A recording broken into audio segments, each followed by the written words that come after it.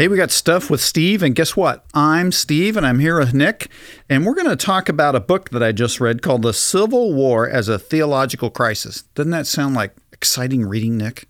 Yeah, that sounds like the kind of historical stuff that you just sit by the fire and have your overcoat on to. Yeah, right. Yeah, I know people make fun of me for what I read. I try to read everything, but this is by Mark Noll, and this Mark Noll was a historian at Wheaton College, and then went on to the Smithsonian, where he was a, in-house resident scholar there, and then he went on from there to Notre Dame, where he's a historical scholar as well. So he wrote this book called The Civil War as a Theological Crisis. In the first chapter, he outlines how in one city, and he quotes the sermon, how a pastor preached against slavery in 1860. And then on the other side of the city, a different pastor preached that slavery was A-OK in the Bible. So the question, as I'm reading these things, is how did that happen? What's going on here? Help me understand why one church on one side of the town is abolitionist, that to abolish slavery is what that means. And the other, maybe in the same town, and he was quoting churches in Philadelphia in the north, so it wasn't in the south, that were on the other side. So how do those things happen? And in one sense, it drives the questions, how do we interpret the Bible, and what's our filter for that? Well, because of the Civil War, actually, we have different denominations in the United States, like Southern Baptists and others were created basically because there were deep divides over the slavery issue. And it was, it's well documented other places. But what I want to talk about just for a few minutes here is that how did this happen in interpreting the Bible? So there are passages in the New Testament, like in Ephesians chapter 5, where it says, slaves, obey your masters. Right, chapter 6, actually, and of Ephesians. And in other places that talks about, mentions slaves. And so pastors or church leaders or people would jump on that and say, see, the Bible supports slavery, and it's okay to own slaves. And the argument went something like this. It's in the Bible. We believe the Bible. And if you don't believe this, you don't believe in the Bible. So they made the argument about inerrancy at that point. Hey, the Bible's true. And if you don't buy into this, you are rejecting the Bible. You're rejecting Jesus. And that's just a bad argument in so many ways. So how some theologians or scholars or pastors of the day fought against that was to point out that many of these passages had nothing to do with Christians owning slaves, and that the context of the Bible needed to be taken into account. So let me give you an example of that. So in Ephesians chapter 6, for instance, it says, slaves, obey your masters. So when that was written in the first century by Paul to the church at Ephesus, Paul was in one sense making the point that we need to be submissive to authority, whether it's in the home or children obeying your parents. And in the Roman Empire, reports I've read is that something like 40 million people were slaves during the Roman Empire. And so in one sense, Paul is saying that slavery, he's not saying slavery is okay. He's telling people how to respond at that current time, at that very moment in 55 AD in the church in Ephesus. He said, slaves, hey, you need to obey your masters right now. Slavery was different in the Roman Empire than in America, but that doesn't mean that slavery was right in the Roman Empire. What's different about U.S. slavery was that it was purely race-based and had awful, awful results. So I want to just mention some things that I read in this book, and I marked them so I wouldn't lose my place. But there were strong people who were abolitionists who made great arguments against people who were making the argument that slavery was allowed in the Bible. Now, first off, there was this, and Nick mentioned it to me, erroneous thing that the sins of Cain were marked out on black people. That is just totally wrong. If you want a book that talks a lot about that, it's Oneness Embraced by Dr. Tony Evans, and he dispels that myth. And maybe someday in the future we'll go over that as well.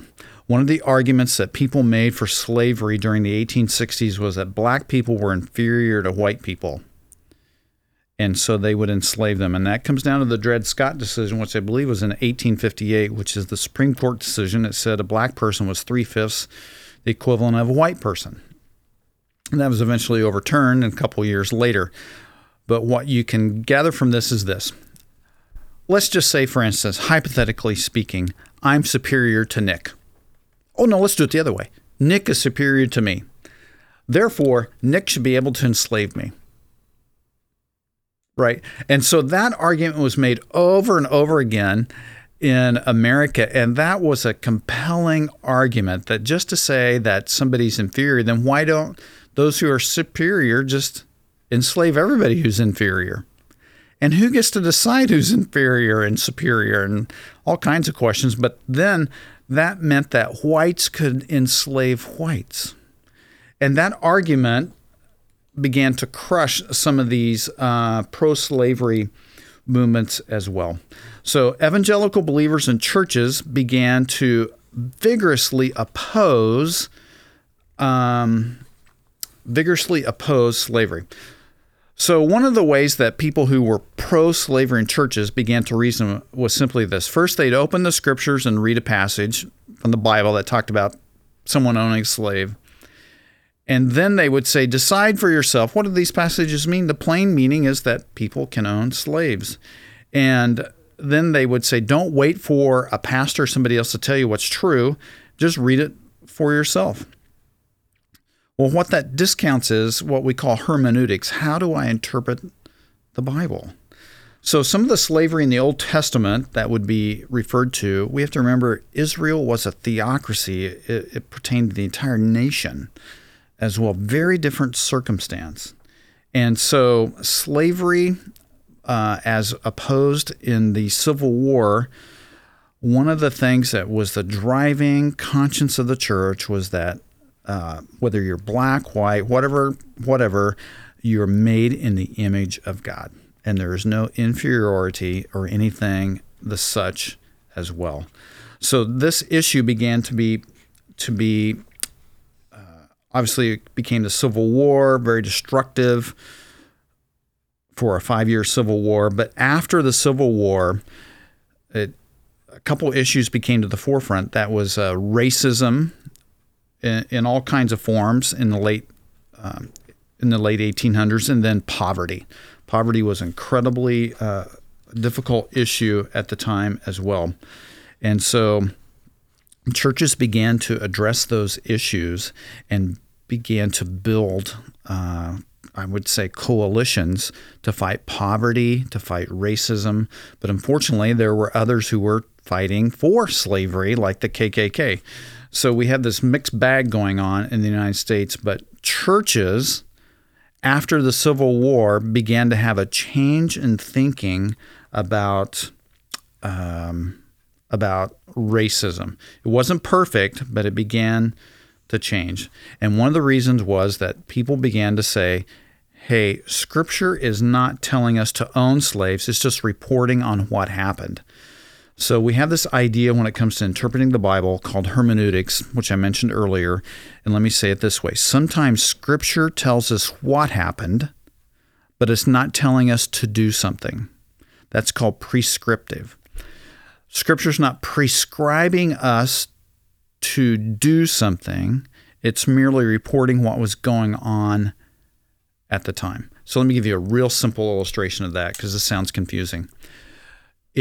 In the book of Acts, sometimes they had church at night. Should we have church at night today? It's not telling us to have church at nighttime. It's just merely telling us they happen to have church at night. So it's not prescribing or commanding us to do something today. It's just merely reporting on what happened. And that's a hermeneutic principle that will save you from making terrible mistakes about slavery, about other issues. Hey, is the Bible telling me to do something here? Or is it merely informing me on what happened at that very moment that the Scripture was written? So with that in mind, it's helpful to apply that to think about this slavery issue.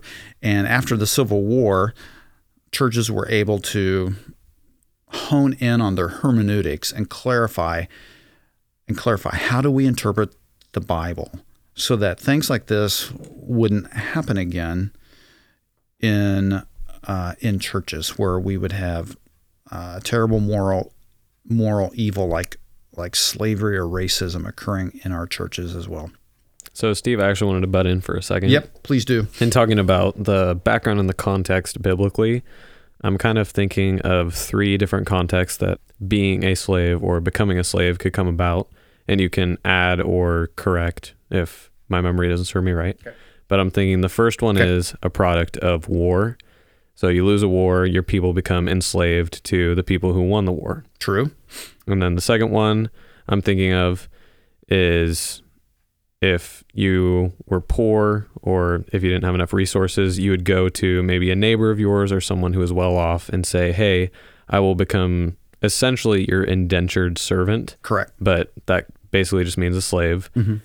And then the third one would be what I'm thinking about when I'm thinking about this is the nation of Israel under the rule of Egypt. And I'm not sure historically if that came about because of war or if they just became oppressed. Yeah, good point. Hey, I think you're spot on that in history, people could become slaves by, they lost the war or they owed somebody money, indentured servant. And the Israelites, the Jewish people under Joseph, I'm preaching on Joseph Sunday mornings, fresh in my mind, they end up there and it was out of fear.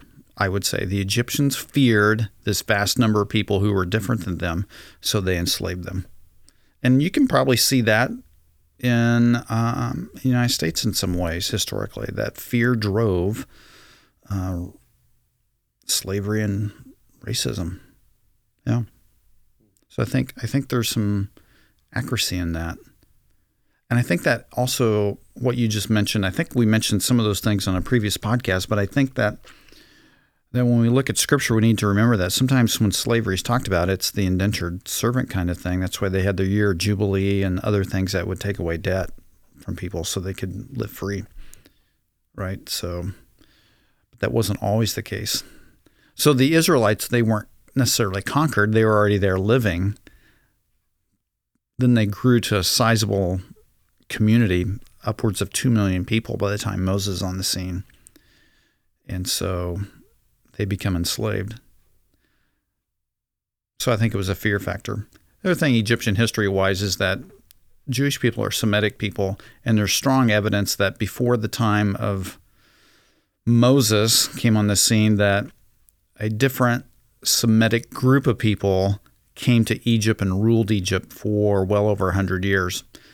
So there's this guilt by association. Hey, those other Semitic people took over our country. We don't want this group of Semitic people, these Jews, to take over our country. So we'll enslave them.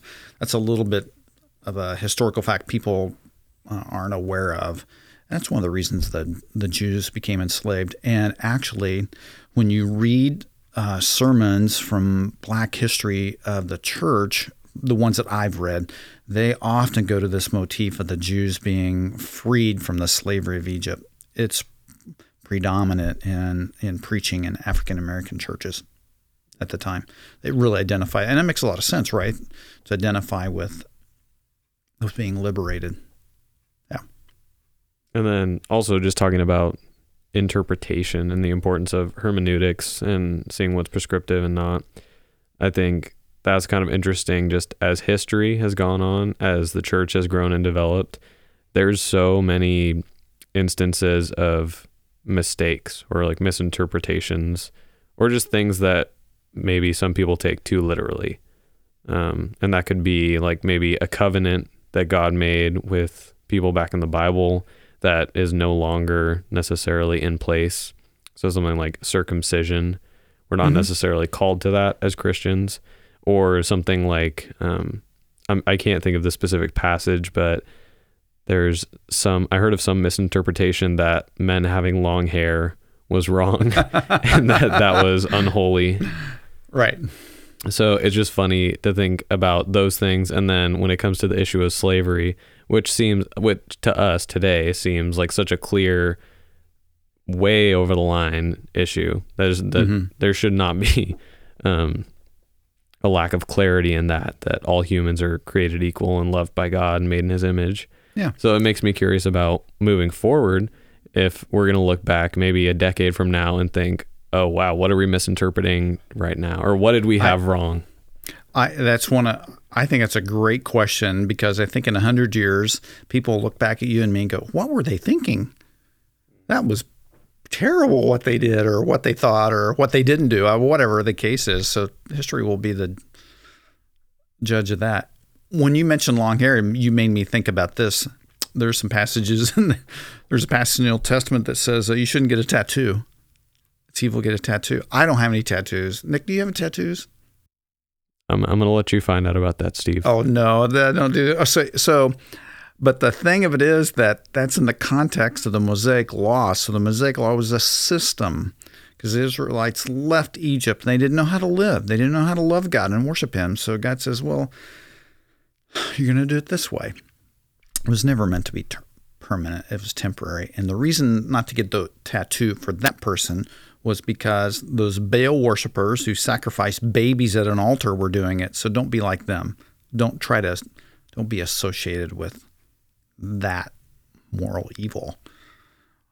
So for tattoos today, I don't think that's the issue at all. So I don't think that applies, in other words. I say that all the time as a pastor. As a pastor, people will take scripture out of its context and apply it in a way that it was never intended to be applied. So application is the question. Also, I'll let you know, I don't have a tattoo. Oh, okay. I've done some temporary ones that are pretty fun, though. Okay, great. Yeah, I don't have any tats. Maybe someday. I doubt it. I'm too much of a tightwad. I won't spend any money on it.